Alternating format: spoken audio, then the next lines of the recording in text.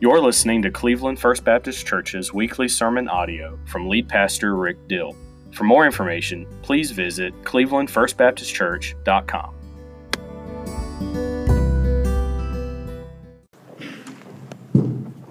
Before I begin today, I want to just share a thank you to all of you who have been in prayer for Becky Clemens.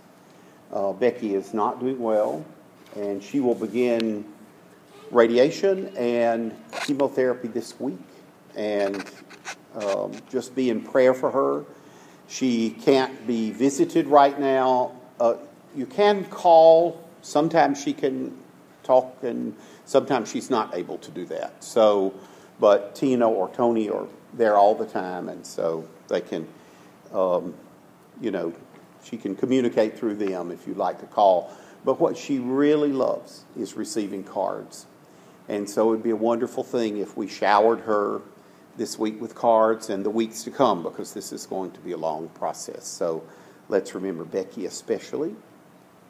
I want to just speak a disclaimer for the sermon today.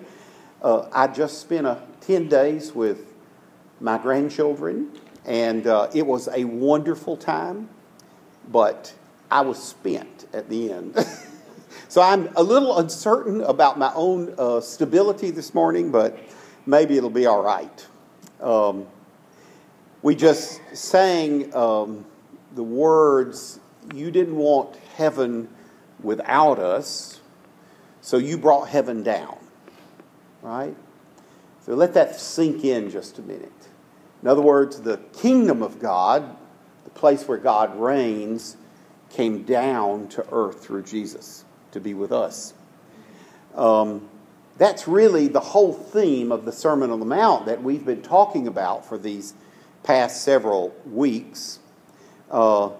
Jesus is really giving practical advice in the Sermon on the Mount about things that really matter. And he's relating them, comparing them really, to the world and the kingdom of God. The kingdom of this world and the kingdom of God. How are they different? He talks about where we find true happiness. Well, the world is going to say one thing, but he says something totally different. He points out the real obedience to God's law. It requires a change of heart. It's not about legalistic actions, which is what the world would tell us. He talks about relationships and the importance of remaining faithful in the promises that we make, especially in marriage. He wants us to examine our relationships with those that we feel are against us, and tells us how to deal with that in a practical level, doing good for them instead of wishing them evil. He ends by saying, "Love your enemies." That's a pretty radical statement. And then Jesus turns the spotlight on our good deeds. We talked about that.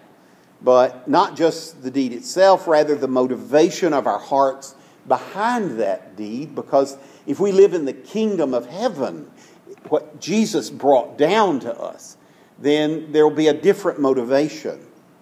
And last week we said we discussed prayer and what prayer is. In the world, it's idle repetition. It's not real. But for us, it's conversation with a Father who loves us. Now, Jesus begins to meddle. He gets really serious because now he talks about money. And so we can't get around it. We're going to look at this passage today, and it's a long passage. If you turn in your Bibles to Matthew 6, verse 19 through 34, I've asked Wesley to read it with me, just maybe to heighten your attention and keep your mind on what is said. I find it sometimes difficult to concentrate when it's just one voice all the way through. So you follow along in your Bibles. We'll start with verse 19. Jesus says, "Don't store up treasures here on earth, where moths eat them and rust destroys them, and where thieves break in and steal them. Store your treasures in heaven, where moths and rust can't destroy, and where thieves are not going to break in to steal. Wherever your treasure is, there the desires of your heart will also be." Your eye is like a lamp that provides light for your body. When your eye is healthy, your whole body is filled with light. But when your eye is unhealthy, your whole body is filled with darkness. And if the light you think you have is actually darkness, how deep that darkness is. No one can serve two masters, for you will hate one and love the other. You will be devoted to one and despise the other. You can't serve God and be enslaved to money. That is why I tell you not to worry about everyday life, whether you have enough food and drink or enough clothes to wear. Isn't life more than food and your body more than clothing? Look at the birds. They don't plant or harvest or store food in barns, for your heavenly Father feeds them. And aren't you far more valuable to Him than they are? Can all your worries add a single moment to your life? And why worry about clothing? Look at the lilies of the field and how they grow. They don't work to make their clothing. Yet Solomon, in all of his glory, was not dressed as beautifully as they are. And if God cares so wonderfully for wildflowers that are here today and thrown into the fire tomorrow, He will certainly care for you. Why do you have such little faith? So don't worry about these things, saying, what will we eat? What will we drink? What will we wear? These things dominate the thoughts of unbelievers, but your heavenly Father already knows all your needs. Seek the kingdom of God above all else and live righteously, and He will give you everything you need. So don't worry about tomorrow, for tomorrow will bring its own worries. Today's trouble is enough for today. Amen. Amen. Thank you, Wesley. So, from this passage, Jesus encourages us to remember four things. I would say 4 truths that I really want you to take home with you today. These are 4 things that we need to remember in respect to financial resources, and all resources really. First of all, we need to remember that life, this life, here on earth, our earthly life, affects our eternal life. It plays a major role in our eternal life. Now, Jesus says, don't store up for yourselves treasures on earth where moths and vermin destroy and where thieves break in and steal, but store up for yourselves treasures in heaven where that can't happen. So let's talk about these 2 things. One, the treasures on earth and treasures on heaven. First of all, what about treasures on earth? Well, early on, I was taught to save, to put some of the money I had back. I didn't learn that from my parents, but rather I learned it from my grandfather. We worked in my dad's shop early on, and as I recall, I'm not certain that I'm totally sure about this, but I know that we were paid for what we did, really probably starting at 9 or 10, and that was in place of the allowance that, so often kids get, and I think that was a good thing. But it was my grandfather who encouraged me to put something away, to save for the future. He actually opened a bank account for us at a very young age and encouraged us to put part of what we got into that account to save it. That was a good thing. He was concerned about providing wisely for himself and his family, and he wanted us to learn to do the same thing. The Scripture also teaches us to be wise in providing for our needs and the needs of those that we're responsible for. But there is a difference between our needs and the treasure that Jesus is talking about in this passage. Jesus cautions us to look at the heart relationship that we have with material things. And he warns us of the danger of investing our lives in earthly treasures to the detriment of our heavenly bank account. All right? So, there is the problem, of course, that treasures stored here on earth are fragile. They depreciate rapidly. They can be lost. They can be stolen. A thief can come in, or they can be taken by a big corporation. We've seen in the last 6 months how volatile things can really be. And we've seen how treasures that have been stored up over years and years can be lost overnight. Am I right about that? It's true, is it not? Jesus says you need to be smart about this. You need to pay attention. Don't invest your life in something that you can't take with you. Earthly treasure is just that. It's earthly. You may keep it for retirement, but you will not keep it in death.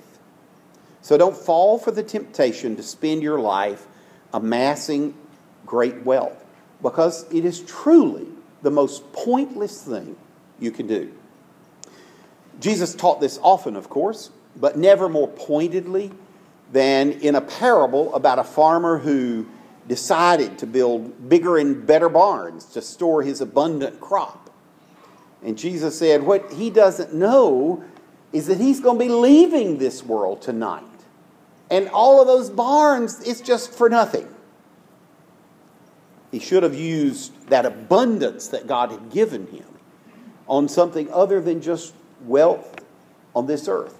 He should have stored it away for his future in heaven.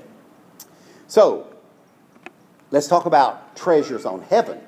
What in the world is that, or in heaven? There's some amazing things that we need to learn in this passage. And they're things that we don't really talk about much as Christians. As a child of God, you have a heavenly bank account where you have been depositing your treasure for eternity, or not. One or the other. I find this to be absolutely amazing, and perhaps the most overlooked teaching about heaven that we really could have. Jesus calls us to be preparing for eternal life, to save up a treasure that we in some way are going to enjoy in eternity after this life is taken from us. So 2 things about that we need to remember.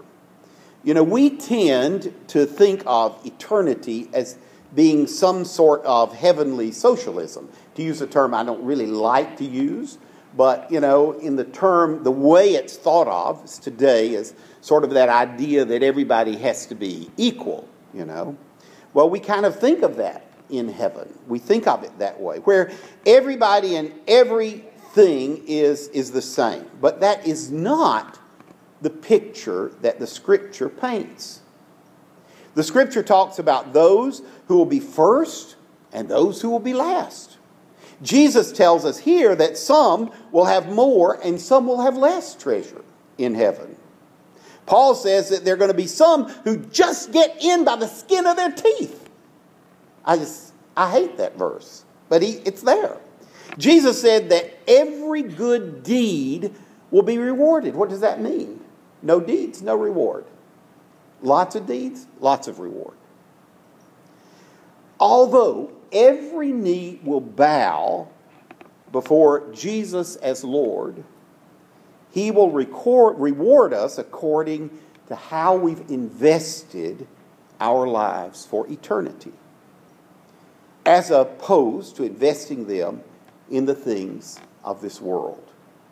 So that means that every penny entrusted to us goes into one of 2 bank accounts, either the earthly or the heavenly.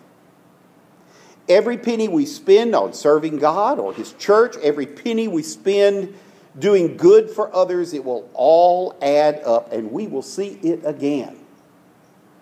Every penny we spend on our personal pleasure or for the purpose of building our earthly portfolio, as we talk about so often today, it is just that. It is earthly.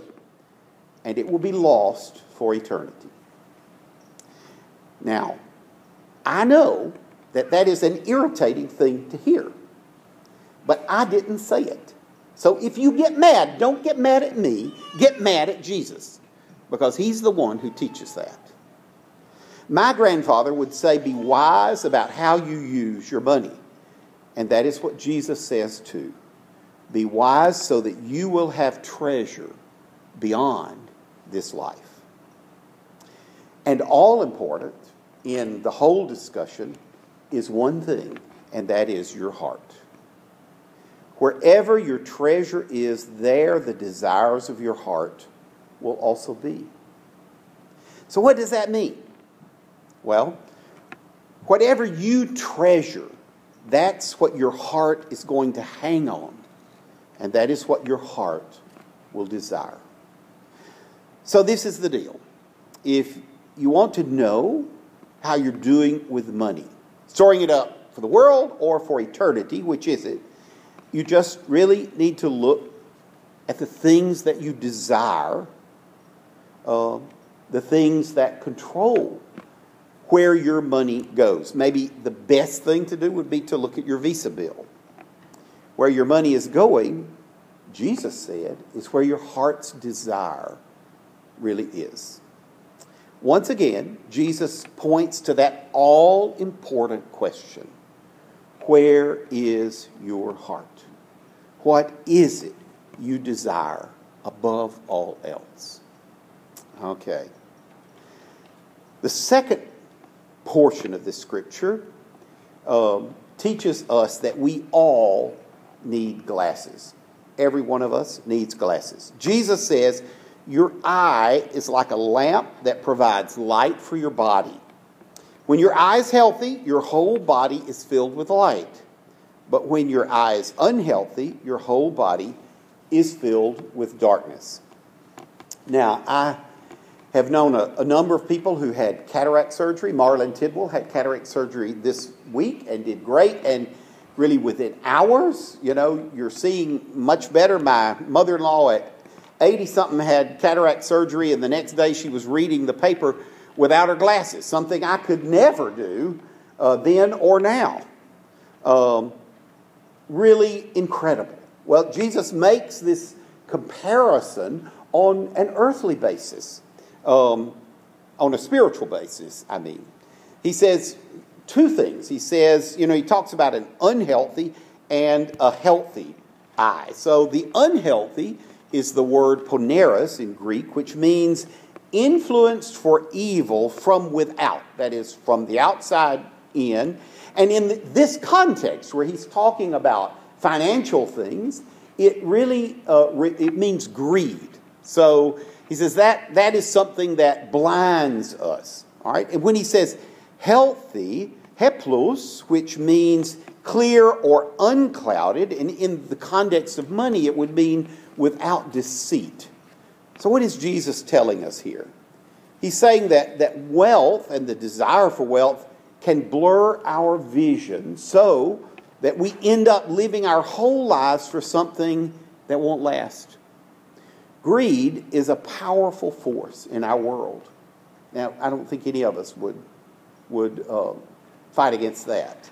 What is greed? It is the intense, self-centered desire for something, especially wealth and power. And greed is a powerful force in our world. It is easy to see how greed is blinding. That desire to have more wealth, more power is something that dominates our hearts so that God eventually has no place left. Jesus said it like this: you just can't serve two masters. For you're going to hate one and love the other. You'll be devoted to one and despise the other. You just can't serve God and be enslaved to money. Probably every one of us, immediately, when you read this passage, you have somebody in mind. Somebody probably on TV, or some politician or whatever. You go, yeah, that really describes him. But I want to tell you, I think that we are all vulnerable at this point. Greed is a part of our fallen human nature. God would have us love people and use things. But greed and what we find in the world, it says use people and love money. How do you guard against that terrible danger?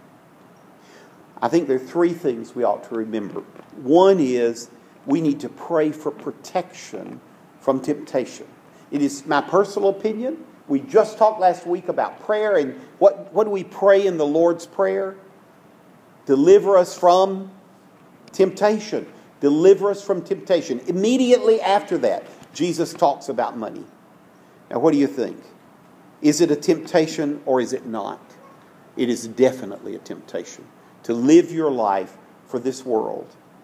We need to pray that God would deliver us from that very powerful temptation. And secondly, we need to make sure that we are faithful to give back to God what is already His. The tithe is the first step in conquering greed. Now, I don't want to get into a tithing sermon, and Jesus really is not talking here about tithing, although it is certainly biblically bound to this theme. You ever ask yourself, why would God require us to give the tithe? I mean, does God really need your money? I mean, is God going to go without a meal, or is he going to miss something if you just keep it all for yourself? No, He's not. He requires that of you because it is unhealthy for you to keep it all for yourself. And in asking you to give what really belongs to Him back to Him, He is teaching you the same thing that my grandfather was teaching me when he said, you need to save something. You need to not spend it all on yourself the day you get it. What will break the chains of greed? It is learning to let go of what we have. And one of the ways we do that is to give back to God what is His to start with. And then thirdly, we need to practice giving to others around us. 2 weeks ago, I asked you to find a way to do good to someone without them knowing it. Did you do that? Did you find somebody that you could bless anonymously? I think that probably a number of people did. I've actually heard from 2 people who described what I think was the result of that request. If you did not do that, then do that this week. Because God blesses that. And it breaks the chain of greed that entangles us. This life affects the next. We need glasses. We need a clear vision. And then thirdly, Jesus says, don't let anxiety consume your life. If there ever was a word for our time, it is this passage. Jesus instructs His followers not to worry, not to be filled with fear. He says, that is why I tell you not to worry about everyday life, whether you have enough food and drink or enough clothes to wear. Isn't life more than food and your body more than clothing? So Jesus doesn't want us to be consumed by concern over the material things of life. And He tells us why. First of all, God in heaven, our Father, values us way above everything else. We are important to Him. We can see that God cares for us, Jesus says, when we just look around and see the way He has blessed the birds of the air or clothed the flowers. Secondly, we don't need to fear something that we can't control. Yeah. Can all your worries add a single moment of life? Jesus asks. Now, we live in a world that is kind of obsessed with worry right now. And with right. I'm not saying it in any way that we shouldn't be concerned about the infection that is sweeping our world. I know I talked with a guy in Aniana the other day, and we were talking, of course, about COVID, what else. And he said, I lived for about 3 weeks. I couldn't really think about anything else. I just couldn't. It was just driving me nuts. And he's a committed Christian. He said, and I had to do something. I said, what did you do? And he said, I cut off the TV. He said, ignorance is bliss. Well, I don't necessarily agree with that. But I understand what he's saying. That worry, it is stoked. And we do it too. We talk about it all the time. But we need to remember that our lives belong to our Father. And, I may come down with it tomorrow and die the next day. I realize that can happen. But I can't really change that, can I? I can act wisely. I'm going to say something about mask in a minute. That is not. That has nothing to do with faith. That is just smart medical practice. But that isn't the point. The point is that your life, it belongs to your Father in heaven.